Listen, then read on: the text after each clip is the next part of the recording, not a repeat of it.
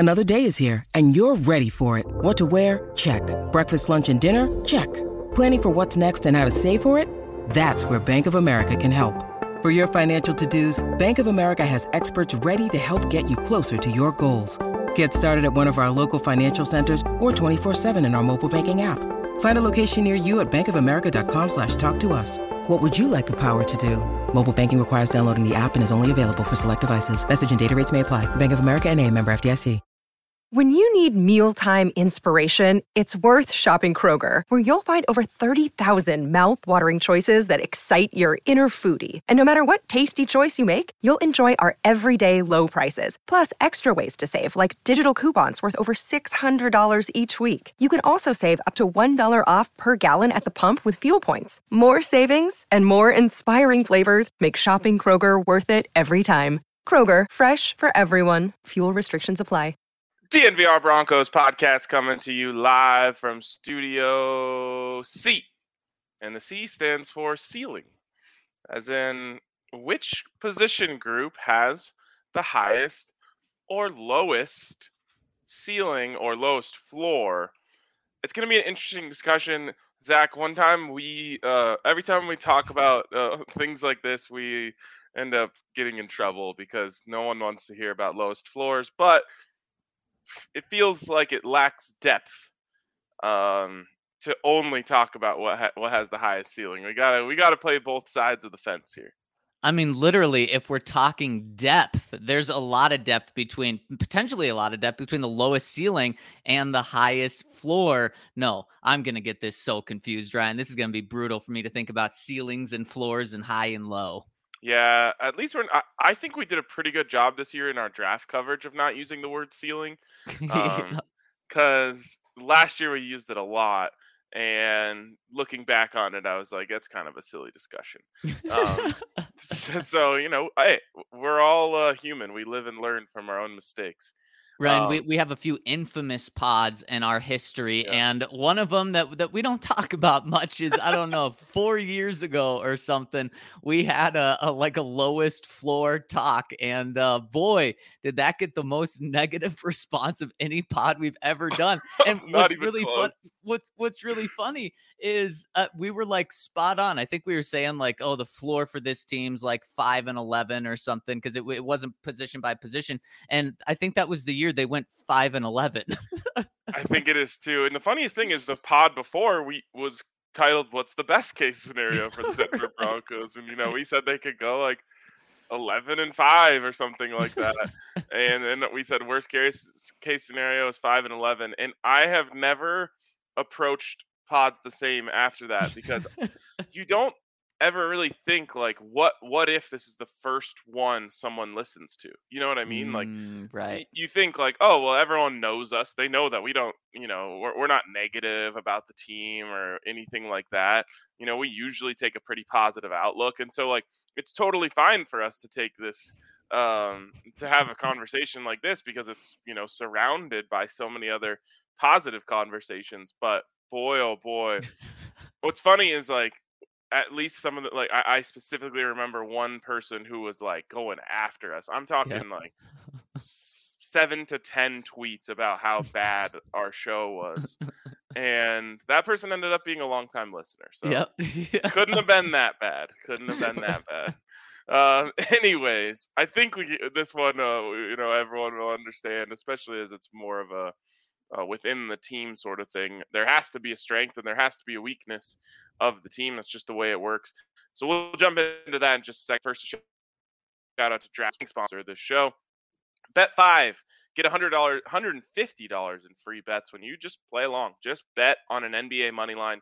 You don't even have to win. They're going to pump $150 in free bets right into your account. Maybe you can bet on the PGA Championship, which I had a rookie move. I forgot to bet on it last night, but I woke up early this morning for a workout class, was able to get my bets in before, I think only like 10, 15 players had teed off, so it hadn't shifted the odds too much. And who are we on today? Well, based on the cash outs that DraftKings is offering me, it doesn't seem like my guys are off to a hot start, but I'm on. I threw a little bit on Colin Morikawa, of course. Of course. John Rahm, because I've been doing some lessons with Big Drive Mitch, and he says that my swing is most similar to John Rahm, so I should be watching him, trying to learn, about his hip turn and things like that. Is that a good comp? Are you happy about that? Well, I'm what we call a short swing king. Okay. So I don't do the John Daly, bring it way back. I keep it nice and short and controlled. It's mostly just because I'm super unflexible. Don't tell anyone. But he barely brings it back, but he still hits it as long as anyone on the tour. So you generate so much power in that short little kind of explosion there. I mean, you're flexing a lot today. I mean, you talked about getting up early for a workout class. Yeah. You're talking about pretty much just how you're really strong and don't need the full extension. And I can understand the short king thing. I mean, they call me the short height king, so we're Yes. similar. Yeah. Yes. I think it was last summer was Short King summer. I hope it treated you well. And then the other one I have is Justin Thomas. I like betting on Justin Thomas. There we go. He just has the smoothest swing. I hope those buyouts go up today. I know. I haven't even looked. Too busy, just being so toned. So I gotta look and see how the guys are doing. Anyways, DraftKings Sportsbook. Check them out. We appreciate them. They're the presenting sponsor of this show. All right, Zach. Should we start with the good news? Let's start with the good news. Good. Okay. We'll kick this off with the good and talk about which position on the Denver Broncos has the highest ceiling, so can be the absolute best on this team. I was going to ask, can there be such thing as a one-man position group? Man, that's what I was thinking too. And I think so. I think so. And the reason is because I think there's some other groups that can be competitive with Russ. And we're not talking about most impactful on this team, or else we would have to put quarterback aside.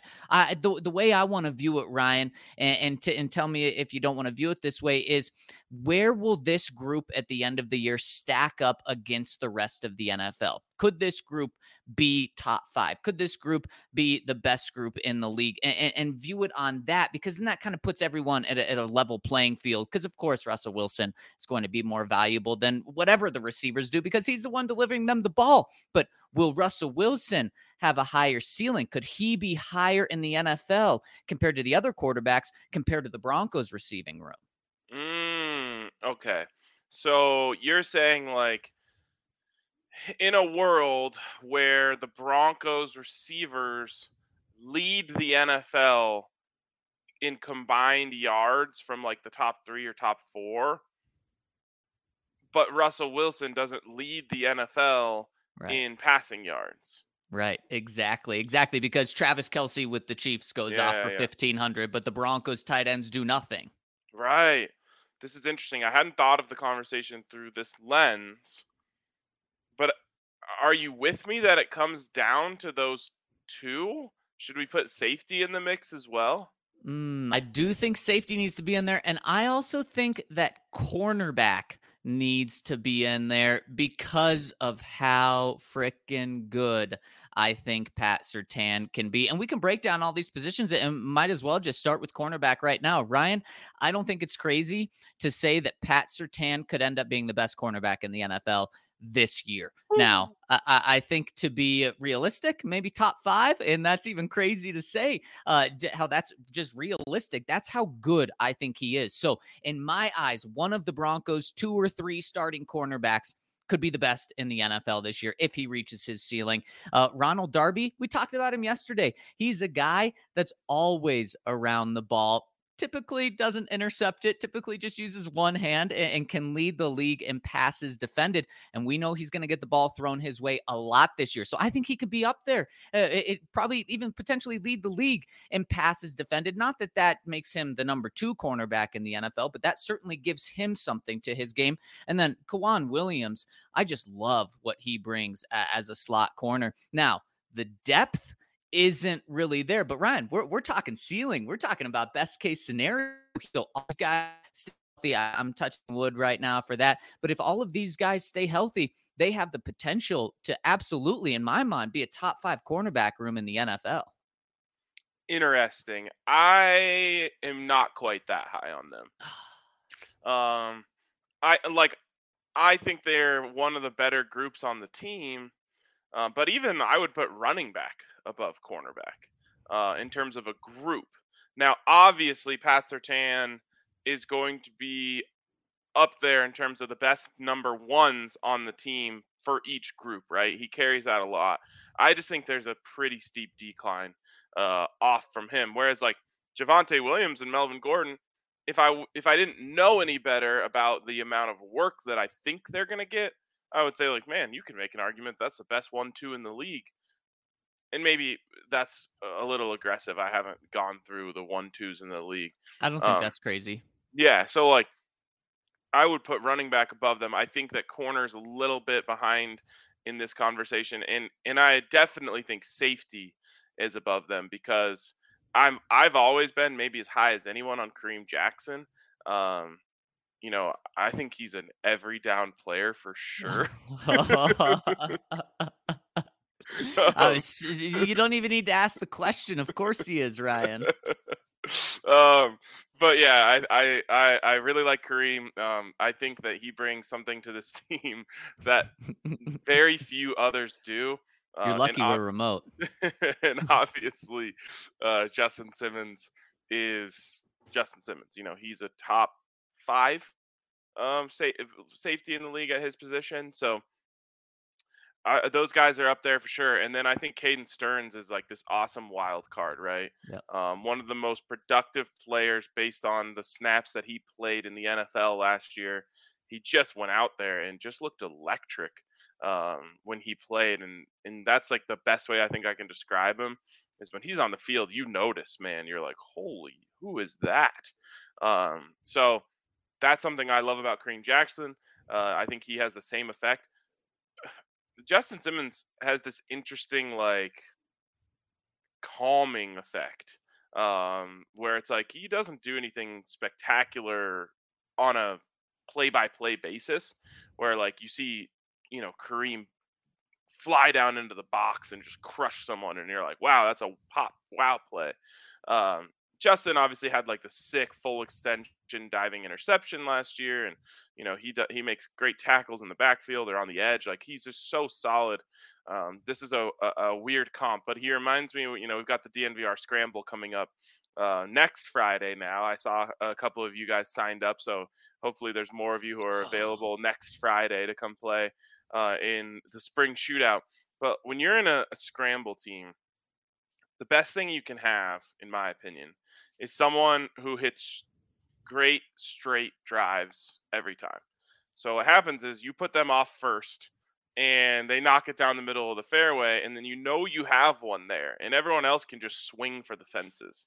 And that's kind of how I feel about Justin. Is it's like you put him out there, he's putting that thing in the middle of the fairway and giving everyone else a chance to take risks. Like he can make up for other people's mistakes with his range, with his knowledge of where things are, with his spacing. So he's so great at that, but he does lack a little bit in the game changer category.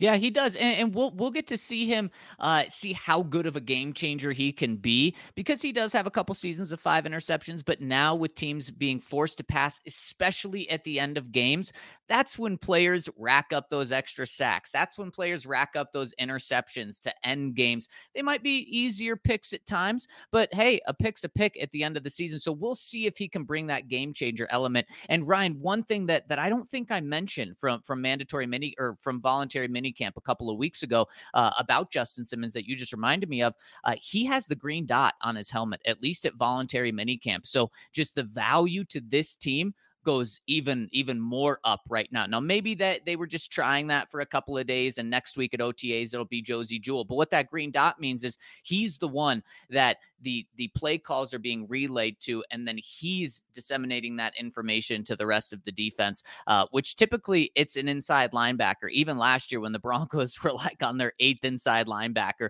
Vic Fangio kept it kept it to be those inside linebacker guys. So that just adds even more value value to Justin, to this team, not necessarily in terms of how he compares to the rest of the league. But Ryan, you're right. This safety group is a top 5 group for sure, because the safety duo between the two guys, they're a top 5 right there. And like you said about Caden Stearns, he's one of the most efficient players in the NFL. I need to dive into the numbers last year. It was mind-blowing how good he was with how few plays he got. He should see the field this year, not just be a backup. Yeah, and I think, correct me if I'm wrong, because you were in this conversation too. I think we've got a film room coming on Caden Stearns at some point. So keep an eye out for that on DNVR.com. I'm really excited to read that one. Got a good series of film rooms coming, which is content that I personally, maybe my favorite Broncos stuff that we do from a learning standpoint. I love to just see that film and see our guys break it down. Ryan, my other question, now that we're kind of throwing positions out there, I'm not going to try to make the argument for inside linebacker, but outside linebacker, I mean, we're talking like 6 deep. Is there a semi-realistic scenario that you could see this group being top 5? Because I think we're going to talk about receivers. We're going to talk about Russ. We just talked about the safeties being top 5. So in order to be competitive, I think you got to view these guys as top 5. Is there a realistic scenario where you see that this year? For who? For the outside linebacking room. No. I agree. I think it would have to be too much of a stretch to say that. You could say Randy Gregory's that first round talent that he was coming out, but it's too much of a stretch exactly. It's too much of a stretch to say 5 years later that he's just all of a sudden going to put it together and be a 15 sack guy. And then Bradley Chubb, the Pro Bowl year he had 7.5 sacks. So he was more well-rounded, but at that outside linebacker position, Ryan, you're not looking for good defensive run stuffers. You're looking for guys that can impact plays and make big time plays consistently. So I could absolutely see the Broncos having a game or 2 or 5 this year where the outside linebacker group is elite and takes over a game and changes a game. It's too much of a stretch for me to say that it happens for an entire season. And at the end of the year, we're saying, okay, this group is top 5.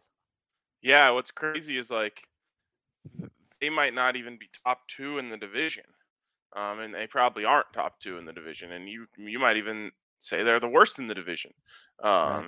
And so to say top 5 in the NFL, and we know they play in the best division with a bullet, but it's a stretch for me.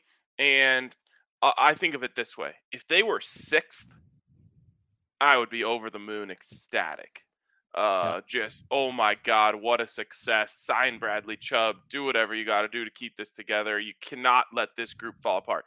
So I'm thinking that's almost like best case scenario for me. If they were the 6th best pass rush, outside linebacker group in the NFL, just over the moon. What a success. If Kareem Jackson and Justin Simmons and Caden Stearns were the 6th best safety duo in the league this year, we'd say kind of left something to be desired there.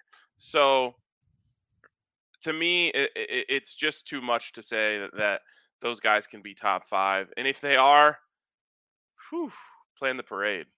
Yeah, absolutely. That's going to be huge for the Broncos. And really quick, before we move to the other side, something that's going to be huge for you is checking out our friends over at Lightshade Dispensary, where, speaking of huge, they have just opened their biggest store. It's the Barnum location. It's 1 block off Sit and Federal. They have thing there, and specialty products that aren't sold at other stores. So if you're a big fan of Lightshade, got to go check out their biggest location. And also you got to check out Wana, which they carry at their stores. It's a fast asleep 20 to 100 THC to CBD. If you need to get some shut eye after the big games, turn to Wana. It's a well-rounded recipe, so it's going to help you get to sleep and stay asleep, which is huge. And the biggest kicker with Lightshade, use the code DNVR over at any of their 11 Denver Metro locations or online at lightshade.com to get 25% off your entire purchase. That's code DNVR over at Lightshade Dispensary. There you go. And also a reminder to come down to the DNVR bar to watch the Colorado Avalanche tonight. No better place to watch it other than at the stadium. Zach, I'm trying to make some things happen. I might be at the stadium, but if not, I will absolutely be at the bar. There's only 2 possible places I could be for an Avs playoff game, And those are the two. You got to come hang out. I know there's a big group of DNVR people hanging out down there tonight, so it's a great time to come if you want to meet anyone. Get yourself your 22-ounce member beer for the price of a 16-ounce beer.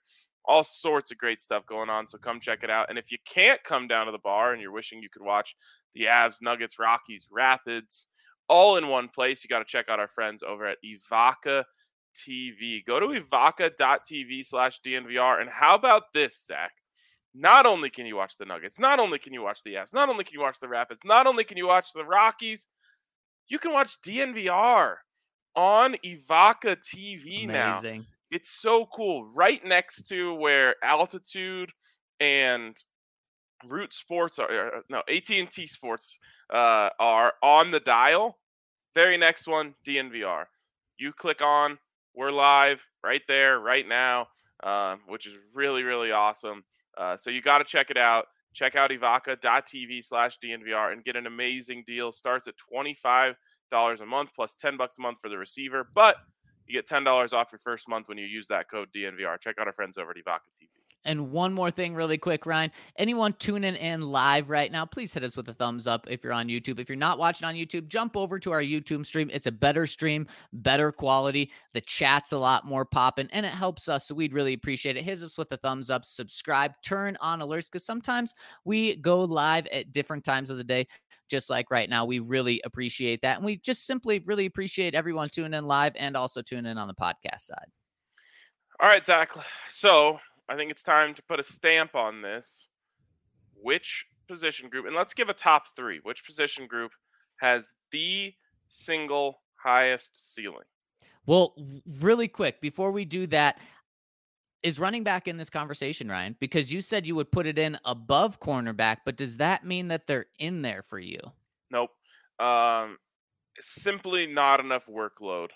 You know, like if you look around, and we're talking about being top 5, top 3, top 1 group in the NFL, there's just no way that this group rushes the ball as much as like Derrick Henry and the Titans or Jonathan Taylor and the Colts. You know, like there are some teams out there who are going to pound the rock. And that's not going to be the Broncos. They're not going to pound the rock. Now, they're going to run the ball, and they're going to try to keep some semblance of balance because that's what good coaches do. But it won't even be close to some of these run-first teams. I agree. In terms of the stats, no. But in terms of talent, Ryan, we said earlier that I believe, and I think you believe, this is the best 1-2 punch, or I guess give it to the Browns of having the best 1-2 punch in the NFL with Nick Chubb and Kareem Hunt. That's insane. But Broncos definitely a top 5 1-2 punch. But ask yourself, would you have the Broncos or would you rather have Derrick Henry? Me, I'm taking Derrick Henry. Would you rather have Jonathan Taylor or the Broncos 1-2 punch? You can't disagree with what Jonathan Taylor did last year. I think you have to take him as well. And then you go to the Browns, Nick Chubb, Kareem Hunt. You'd rather have them. But Ryan, I think Broncos are going to be just outside that top 5 in terms of talent. But then in terms of production, I do think they're going to fall short. Yeah, and the thing about a 1-2 punch is if your first punch is a knockout, you don't even need the second one. Right. Are you saying Javonte could be that, or are you saying like Derrick Henry? No, I'm saying Derrick Henry is a knockout punch. He doesn't need a 1-2 punch. He needs one punch. You know, same thing with Jonathan Taylor. And then you go Nick Chubb. I think Nick Chubb is right in that conversation with those two guys. And then he also has Kareem Hunt behind him, which is just amazing for his workload and for, you know, the way that team approaches it. Yeah, I completely agree. And speaking of knockout punches with Alabama guys, man, the brawl between Nick Saban is so good right now. I mean, it's so dumb. Like Nick Saban through a glass house. He's shooting boulders out of a cannon from inside of a glass house. And you know what? I wouldn't mess with Nick Saban. I mean, what's the worst that could happen? They beat you? Yeah, that would be pretty bad this year. That would be, man, this game's going to have A&M and Alabama is going to be a blast. And if one, especially with A&M beating them last year, and if one of those teams gets the advantage on the other, they're not going to take their foot off the gas. They're going to try to beat them down. I kind of like the idea of like maybe trying to get Nick off his game a little bit by getting him too riled up. Because no one ever goes after Nick. So I love Right. that. I love that Jimbo, and I'm an Alabama guy. I love that Jimbo went after him today, and I hope Nick comes back too. Wait, so all I saw yesterday was Nick saying they paid for their entire recruiting class. What did Jimbo say today? Oh man, Jimbo had a huge rebuttal. Let's see if I can pull up the script here. But he said something along the lines, oh man, I can't find the exact wording right now. I'll look for it and we can get back to it because I want to make sure that I get it right. But it's Jimbo went hard in the paint, as you could say. Okay, let me see if I can find it. Oh, wow, it's harder than I thought. You can only see the videos. Okay, actually, I think I got it here. You got it? Yep. He says just a tiny little recap. Jimbo Fisher says that Nick Saban is a narcissist. He won't take his calls. And he said, we built him up to be this czar of football. Go dig in his past. And he went on to say, you talk to anyone he's worked for or who's worked for him around him, it's going to be very easy to find everything out about him that you want to know. Woo! I like it. That's why I say don't throw stones from inside a glass house, because now you have no walls around you and you're exposed. My only thing with that, Jimbo, is don't you think someone would have tried to take Nick Saban down by now if that was the truth? If he's just this exposed person that has so many dead bodies just floating around that everyone knows about? I mean, you got to think that circle of things is pretty darn small. Well, think of it this way. Who wants to take him down? Not the NCAA. He's great for them. Right. Like obviously the other SEC schools would want to, but if the governing body has no interest in following through on that, it might be pretty difficult. So I think he might be invincible. Wouldn't you think the people that would want to take him down is every single former assistant that's worked for him, especially according to Jimbo, if he's been doing it dirty, that's lost to him outside of Jimbo. Give credit to Jimbo. He's the only former assistant that's ever beat Nick. Yeah, I don't know. It's interesting though. I love it. I love this type of stuff. Tad Boyle used to take some like little shots at Sean Miller for cheating, and it got me fired up. Tad was right. And I can say I can't say now, but I can say back when I covered the team, they really were like a clean program. I thought it was so dumb. So he that wasn't necessarily a glass house scenario. Yeah, and that is really cool. And you've told me that for a long time. But I guess we can Broncos talk, Ryan. Yeah. And so our finalists. Wait, are you fair? Are you fine calling Russell Wilson the potential to be in the top 5 of quarterbacks this year? Of course, yeah. Yeah, me too. Wide receivers, they in the final group? Yes. Tight end, offensive line, for me, I can go by pretty fast and say no. Mm-hmm. Anything for defensive line? You're a big DJ Jones guy. You also have Dre. No, you're shaking your head, blowing that down. Okay, so then we have it. We have safety, quarterback, and wide receiver. I would put cornerback in there, but I don't think it's going to make my top 3. So okay, there you go. Yeah, exactly.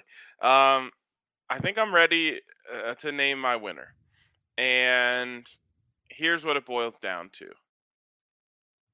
I know some people do. I don't see the Broncos running backs catching a ton of passes. I don't see the right now. Broncos tight ends catching a ton of passes. I do see the Broncos wide receivers catching a ton of passes. So while I think Russell Wilson is going to go off, I think what's going to happen is as he goes off, the wide receiver stats are just going to go off the charts compared to the rest of the league, because they're going to be getting 90% of the production from the passing game. And obviously we know Courtland and Tim, awesome. Jerry could be awesome. KJ Hamler, when we're talking ceiling specifically, has to be considered in this because we know what he's capable of, especially from a straight line speed perspective. And who throws a better deep ball than Russell Wilson? Nobody. So to me, it's like if Russell Wilson goes crazy, the wide receivers are going to go crazy because they're going to be getting most of the balls.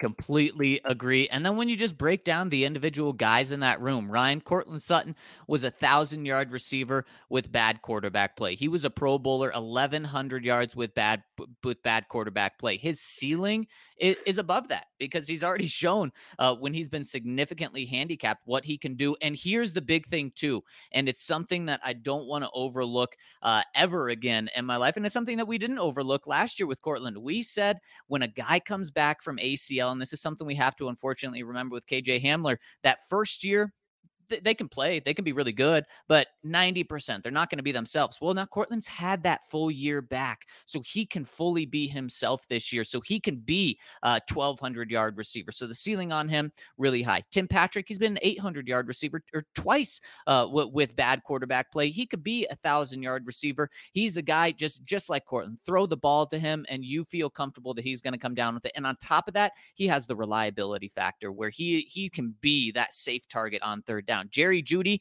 Ryan, we don't really know, honestly, what his ceiling can be. We think it can be, I think it can be the best on the team, and I think you agree with me in terms of the ceiling of the wide. We just called him the number one breakout candidate on the entire team yesterday, so we're both on the same page there. Wouldn't shock me if he went for 1,500 yards this season. Now his floor could be pretty low as well. And then KJ Hamler, despite coming back from injury, he's not going to be an every down guy. You don't need him to be that. The threat that he could be is so dangerous. It's a threat that few teams have, honestly, in the NFL. It's that Tyreek Hill, what everyone tried to get in Tyreek Hill. The Broncos got a similar sort of speed and player. Now, obviously, I'm not saying he's Tyreek Hill at all, but in terms of just the deep threat that he brings, it's right up there. So the ceiling on this group could be the best group in the NFL this year. Yeah, and what does the ceiling look like? 3 different 1,000-yard receivers? Yep, and then you have KJ Hamler average 20 yards per catch. Yeah. And obviously, again, this is not realistic. It's the ceiling. It's the absolute best. But, if we imagine Russell Wilson throwing for 4,500 yards in this scenario, it's not crazy to say 3,000 of it goes to goes to Jerry, Courtland, Tim. Then, you get a little bit from the wide receivers, maybe 3 to 500 from the running backs. Maybe a little bit more from the tight ends, and all of a sudden you've added it up and you've got 4,500 yards. So it's a group that possesses so many good players. One thing it lacks is the great player, and I don't think any of those guys yet are considered in the NFL's elite wide receivers, whereas Russell Wilson's an elite quarterback and Pat Surtain's an elite corner. And Justin Simmons is an elite safety.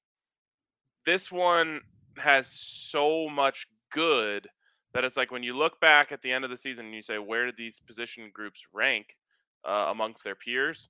You could absolutely see Denver Broncos wide receivers number 1 in the NFL.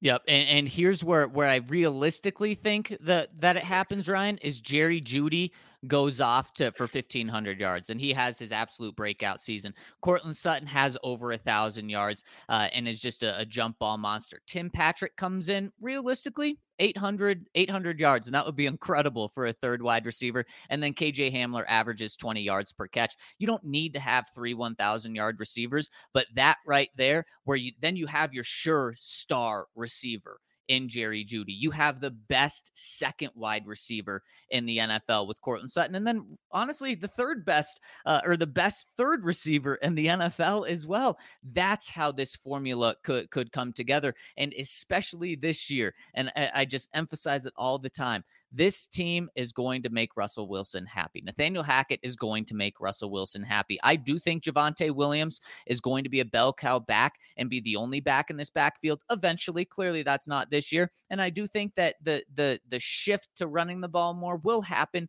maybe next year or the year after. Not this year. They're going to do everything to feed Russ and let him cook. Yeah. It's exciting to think about what these guys could be. And the idea of like these guys who we've watched work so hard to put up mediocre stats over the last few years, the idea that they could reach their ceiling, that gets me hyped up. It makes me so excited for them because there's so much luck involved in a great NFL career. You got to land in the right situation in the first place. You got to have a good supporting cast. You got to be in an organization that wants to win. There's so much that goes into it. And like these guys kind of got the short end of the stick for their first few years in the league. Now, maybe you could make the argument that like Tim was able to break in because the Broncos were bad. And, maybe if he doesn't get that opportunity, he's not the guy he is now. Cortland obviously got the opportunity to come in and learn from Demarius and Emmanuel and then instantly get thrusted into that number one. So like, it's not all bad for them, but they were missing the one thing that every great receiver ever has had. And that's quarterback. And now they have it. And I'm excited for them because nothing stopped them now, from reaching their potential except for bad luck. Ryan, guess how many wide receivers or how many 1,000-yard receiving seasons the Broncos have had in the past 5 years? So since the start of the 2017 season. 3. 1 1,000-yard receiver. It was Cortland Sutton when he had that year. 2017. Okay, right. So now, you if took you go out back the year to, that Demarius and Emmanuel both did. Yep.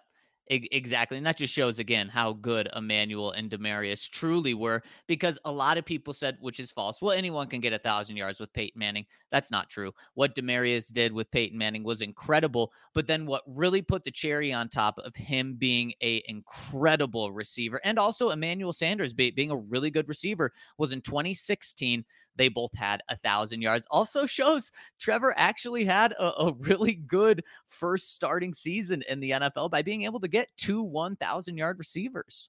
Yeah, I wrote a whole thing about how, because it was Trevor's second year, but his first year as a starter, and his stats were right up there with any of the good rookies. He did get off to a good start. I will say I think the Broncos were the only team that year that didn't have 3 receivers over 350 yards. Because it just all went to Demarius and Emmanuel.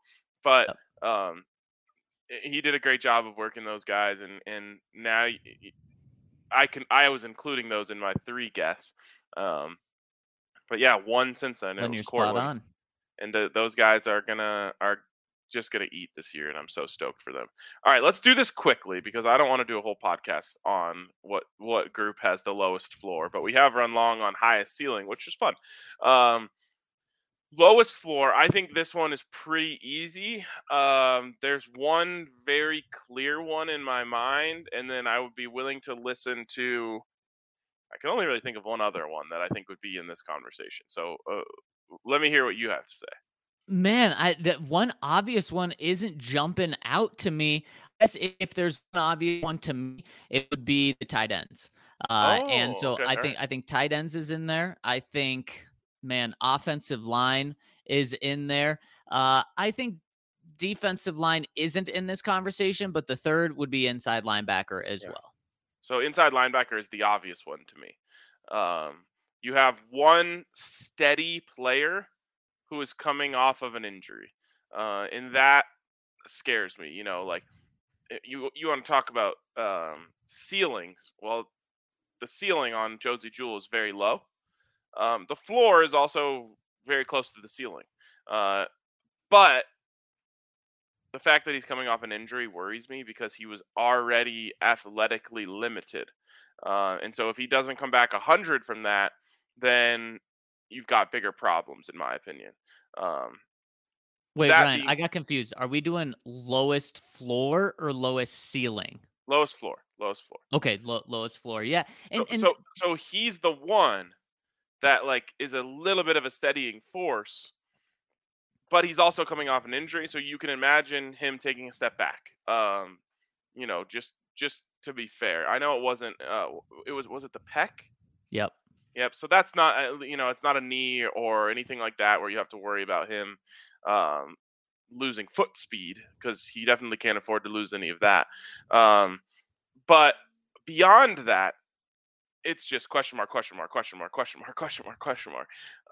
And so to me, that one has to be it, because you have one guy who's proven he's coming off an injury.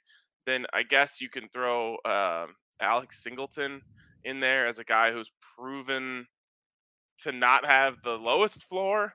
He's definitely not proven to be special in any way. And then you have Jonas Griffith, massive question mark with at least he could help the ceiling of this group for sure. Baron Browning, who we think is going to play some inside, but they just keep saying outside with him. You go on down the list. To me, it's entirely devoid of upscale talent, and has a bunch of question marks too.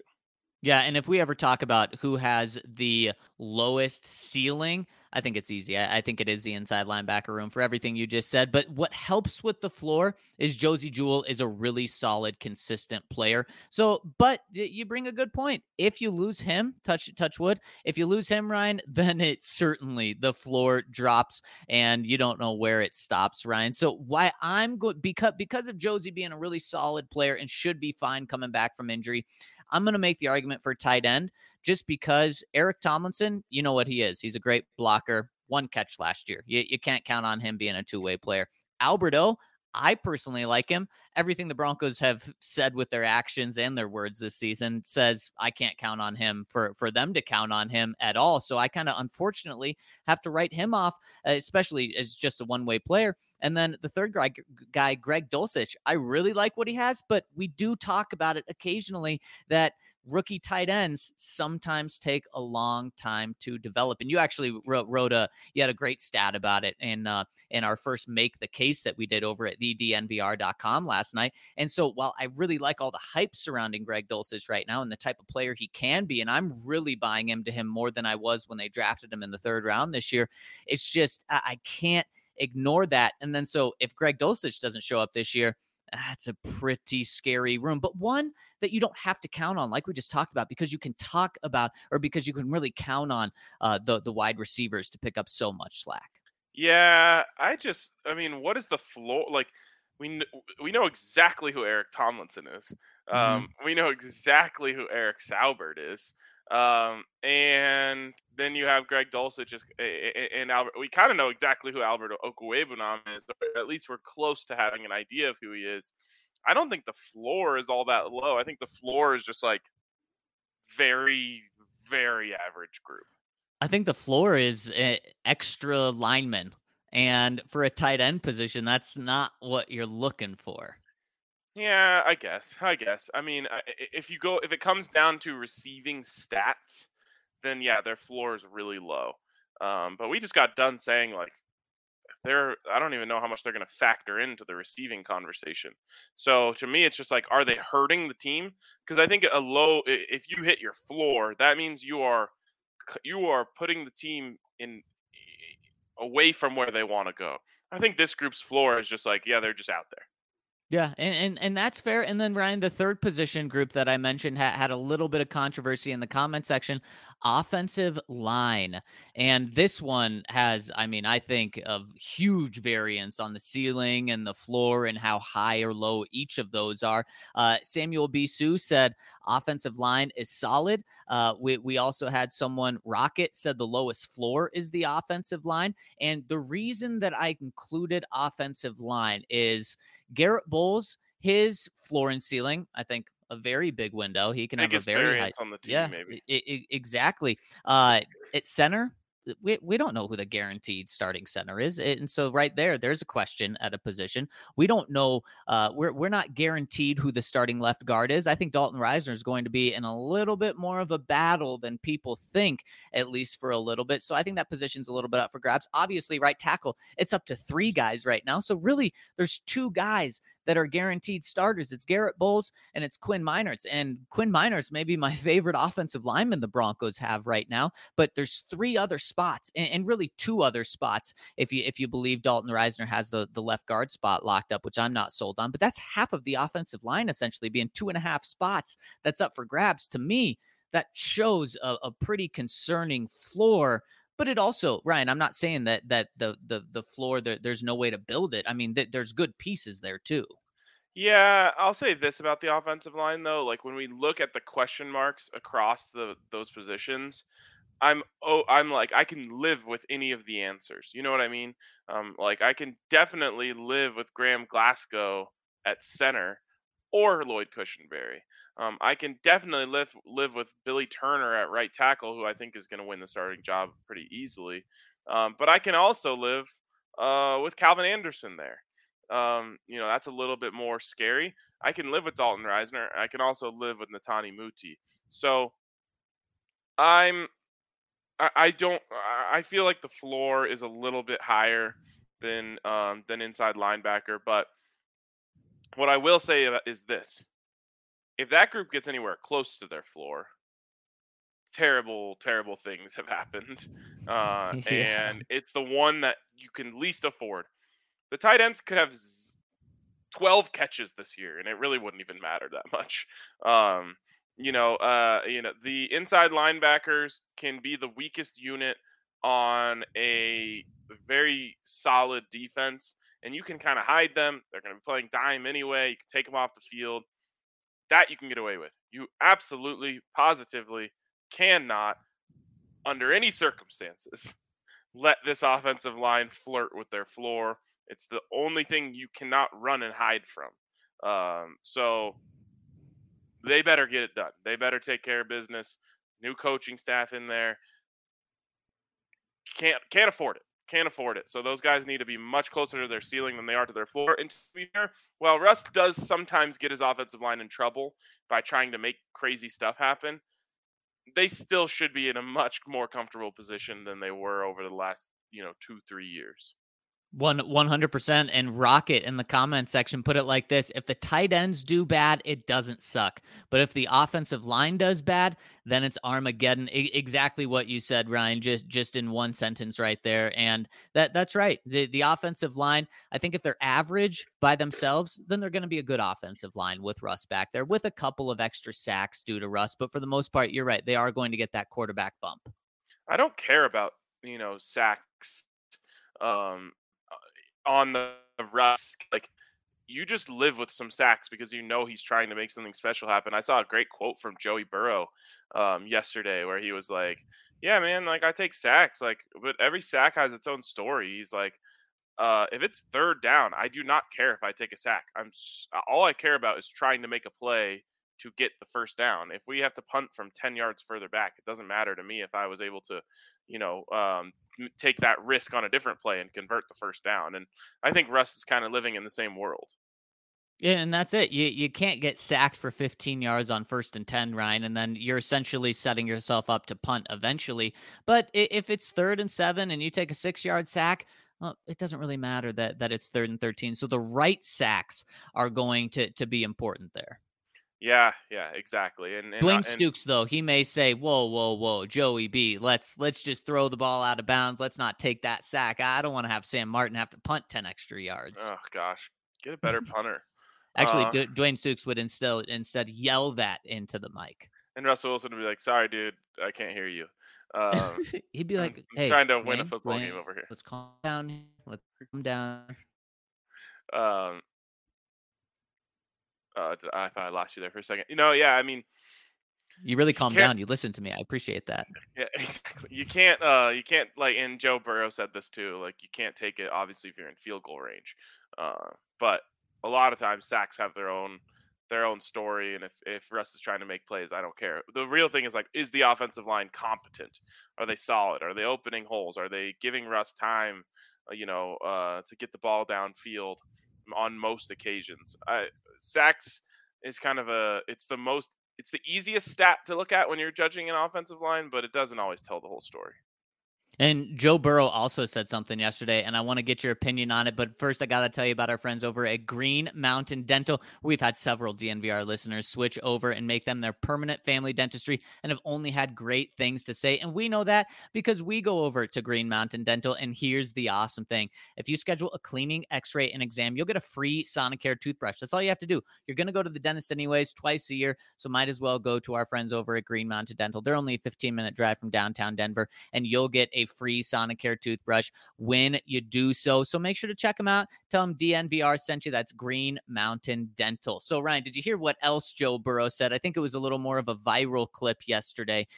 He was asked about going to a Super Bowl or going to a party after losing the Super Bowl.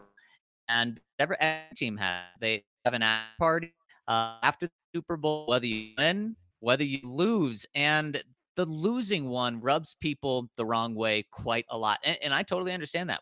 You just lost the biggest game of your life. Why are you celebrating here? And so Joe Burrow was asked that, and he said, I've talked to, I don't remember the exact quarterback, maybe it was Kurt Warner or something, and that after party isn't celebrating that you just lost a Super Bowl. That after party is celebrating all of the accomplishments that you had leading up to that, winning the AFC Championship game, being in the Super Bowl. And it's about enjoying the awesome journey that you had with those guys. And that's something that I had never thought about in that way. My only counter to that would be, why not just do that a couple of days later? So here's why. You have to plan it as if you're going to win. So, you're paying $200,000 to book an awesome artist, and you have this amazing venue, and you have, all the drinks and a bartender, and all of that stuff has to be prepared so that the second you win, you guys can have the best party of your lives. So, and it's not like you can tell, you can't tell Drake, like, hey, so we need you this night, but if we lose, we don't need you. Like, sorry, you can't do anything else that night. You have to pay them regardless. So the party has to be prepared for a win. I'll say this. I guarantee you those guys are not having as much fun as they could. They're trying to let loose. They're trying to forget a little bit, but they deserve it. Like, in baseball, every time you win a round, you do the champagne. In fact, when you clinch the playoffs, you do the champagne. If you go to the wild card and you win that, you do the champagne. If you win in the first round, you do the champagne, and so on and so forth. Football's not like that. Football is much more, we have a job here to do. No one take your eyes off the prize. So, like, I'm sure they celebrate a little bit when they win the AFC Championship game, but it's still like, work's not done, work's not done, work's not done, work's not done.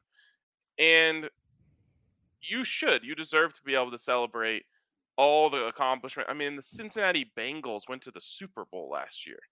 That's worth celebrating. That's something worth celebrating. It would be nice to take a week off, process it, and do it again. But the party has to be planned already.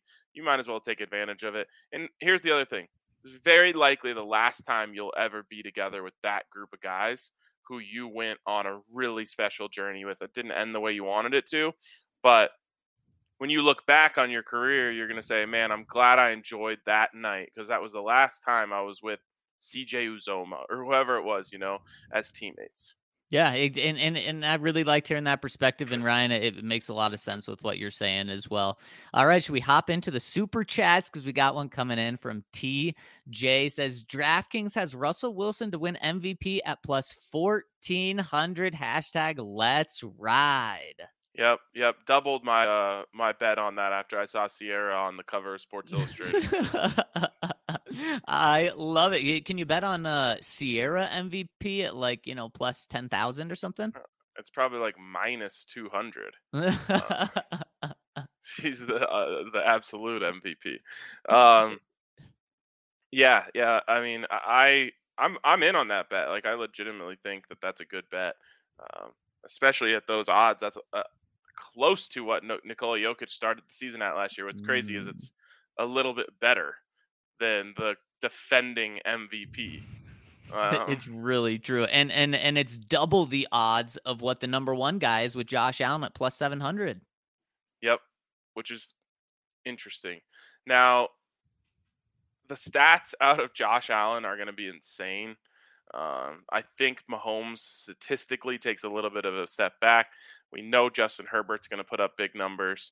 And I Say that think again? the Broncos, I said, is going to put up big numbers in the yards and maybe touchdowns column. I didn't say anything about the win column. I worry from a statistical standpoint that the Broncos aren't going to throw it that aggressively. Like, I think at its peak, it's like a 70-30 situation for the Broncos, where like the Bills are just like looking at the season being like, oh yeah, or 95-5 run to pass. So it's going to be tough to keep up statistically, but here's what I'll say is if the Broncos have the 1 seed in the AFC, which is not out of the question, at plus 1,400, probably, around that anyway for the Broncos. It's actually probably lower than that for the Broncos to win the regular season in the AFC. Russ will be very close, if not, if not the winner. Yeah, and in the past 5 seasons, Ryan, the MVP has had the number 1 seed in their respective conference. So right there, that's a huge thing he checks off. He's also going to have the feel-good story, and the feel-good story on 2 different accounts: moving to a new team, getting kicked out of Seattle, leaving Seattle, joining Denver. And then on the other side, the feel-good story of, wow, this guy's never had an MVP vote before. Yeah, I feel a little better about betting for him because it's tougher. Tom. It was for Peyton Manning. Should beat Adrian Peterson, in my opinion, back in 2013, in 2012, I should say. But it's harder to get those votes when you've already been voted. Russ never has that, so he's going to have a few intangibles on his side as well. Yeah, it would be fun just if he's in the race. It's maybe it wouldn't be fun because I don't know if it's anything like the NBA conversation. It's just a toxic mess. But I think it's probably not quite as bad on NFL Twitter. I can't say I've ever been in the heat of an MVP debate on NFL Twitter, so I don't know. Exactly. All right, let's hop into the comment section over at thednvr.com. And if you want your comments read, go to thednvr.com. At the top of the screen, there's a podcast tab. Click on that. A drop-down menu pops up where you can click on Broncos Podcast. Then all of our podcasts we've ever done show up. But click on the top one. That's our most recent one. Scroll to the bottom. Leave your comments there, and we will read them on the next day's podcast. And let's jump into people that have done that. First one coming in from Melbourne Broncos says, my boys, I'm all in on Tim Patrick. He will light up this season because he catches everything, and Russ knows he can be trusted. Now, jumping the shark. Happy Days was the show, and Fonzie decided to jump the shark on water skis when his bravery was challenged. Wearing his trademark leather jacket and swim trunks, he made it. It was later revealed that the episode was created to showcase Henry Winkler's real-life water skiing skills. The show continued for 6 more years. The 70s. What a ride.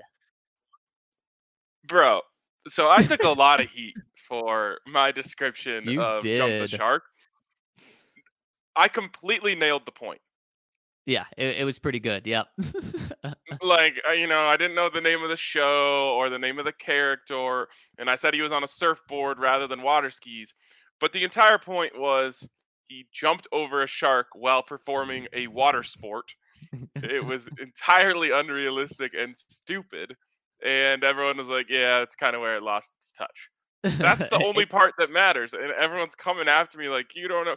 This is the 70s we're talking about. Like, the fact that I even know that a little bit, I feel like I should be getting patted on the back.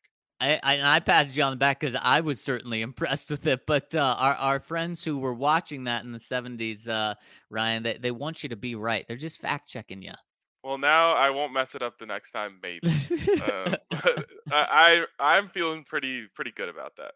I think you should be. Next one coming in from Dan Burke says, hey guys, so with news that the Broncos will be hosting Dallas for joint practices, that made me reminisce about the last time the last time the Broncos hosted a team in 2019 with the 49ers. I remember RK mentioning back then how stark the difference was between the 49ers and the Broncos from an energy perspective. We now know that the 49ers team was pretty special and went on to win the Super Bowl, so it might be a good measuring stick to compare the Broncos to what a championship caliber team looked like.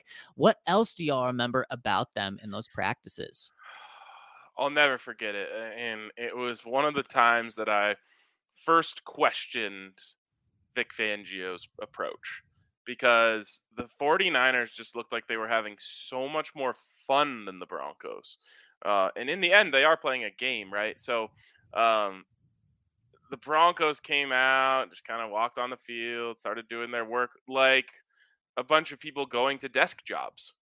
And the 49ers came out just like they were ready to just destroy the Broncos, and it was going to be so fun for them.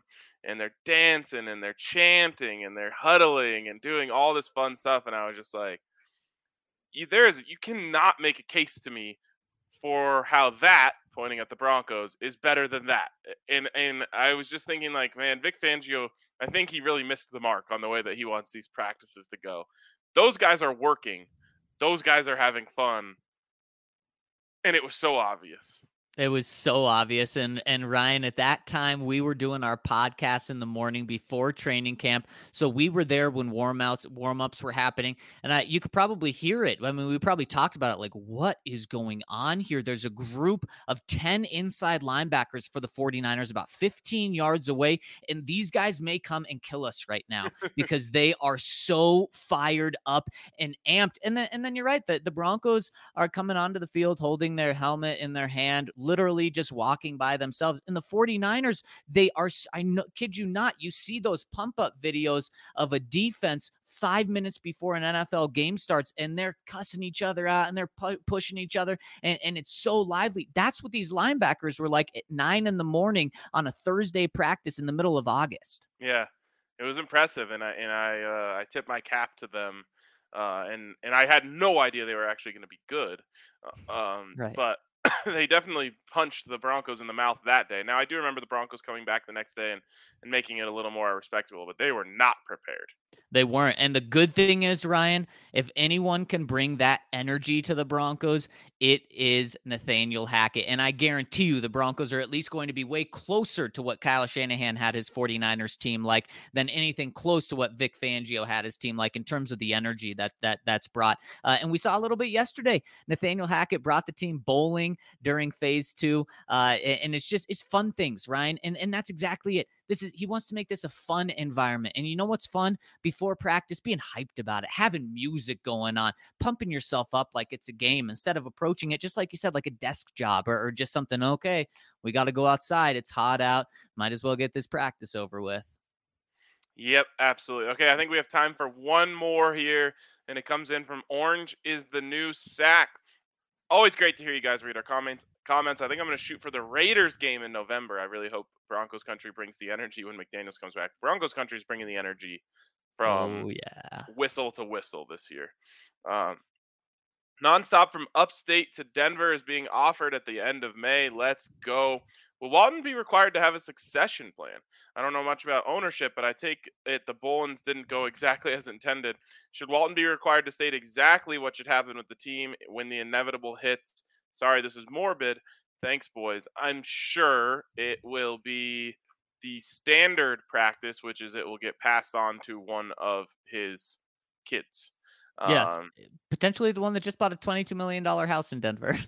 I know nothing about their family tree, but that would be my first guess. Yep. And as we've talked about before, too, the good thing about this that's very different from Pat Bowlen is most of Pat Bowlen's money is tied up with the Broncos. He doesn't have one kid that he can pass it to. He has almost 10 kids that it needs to be passed on to. And so the team has to be split in order for that to be for his estate to be passed on evenly. With Rob Walton, the Broncos at $5 billion are going to be one little chunk of one of his kids' estate tax or what they get back from Rob Walton. So it would be $5 billion of $20 million that each kid gets. So that can easily go to one person. It doesn't have to be split up. That's a really good point and an interesting one. And yeah, I mean, I think we've talked about how the Pat Bowlen Trust is one of Pat Bowlen's worst ideas when it came to the Broncos, amongst tons and tons and tons of great ones. Yeah. But the more I think about it, the more that I think he kind of knew that Johnny wasn't going to be cut out for it. And he didn't know how to handle that, and so he was like, well, I don't have time to see who else might end up being cut out for this. So I'm going to have to trust you guys to figure it out for me. And for that, I kind of sympathize with him. And it's kind of a shame that things went that way, but you hope that whatever the new owner is, I'm at like 90% Rob Walton. You hope that he just can learn some lessons from Pat Bowlen about what it means to be the owner of the Denver Broncos. Yeah, and you really hope that is the case. But Ryan, money helps with everything, and Rob Walton brings a ton of it, and that's why he's not only the favorite in my mind as well, but that's why I think a lot of Broncos fans will embrace him, because he's going to have the money to do whatever he wants. Yes, he is, and he's going to make the Broncos the wealthiest team in the NFL, which, not the worst thing. Not the worst thing to be able to claim. Nope, not the worst thing to be able to outbid anyone on coaches, stadiums, anything. Yep, exactly. All right, we just got a $10 super sticker. I'm sad that we can't see what it is, but it's a super sticker. Thank you, Andre. We love you. So, Andre Williams, appreciate you sending that in. All love to all of you guys. We will be back on the pod tomorrow. Make sure you check us out. Make sure you check out the DNVR bar. Go Avs, and we'll catch you guys later.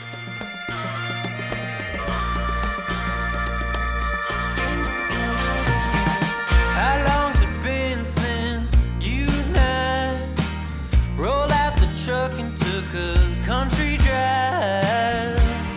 Now I understand that you need some time.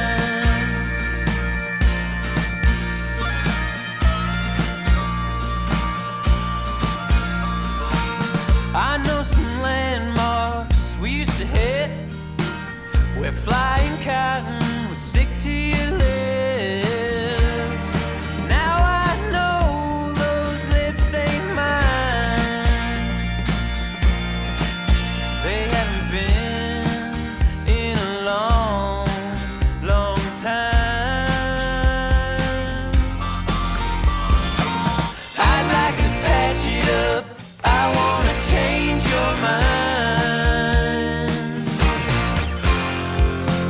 Proving you and I were just a waste of time. I'll take you back one last time.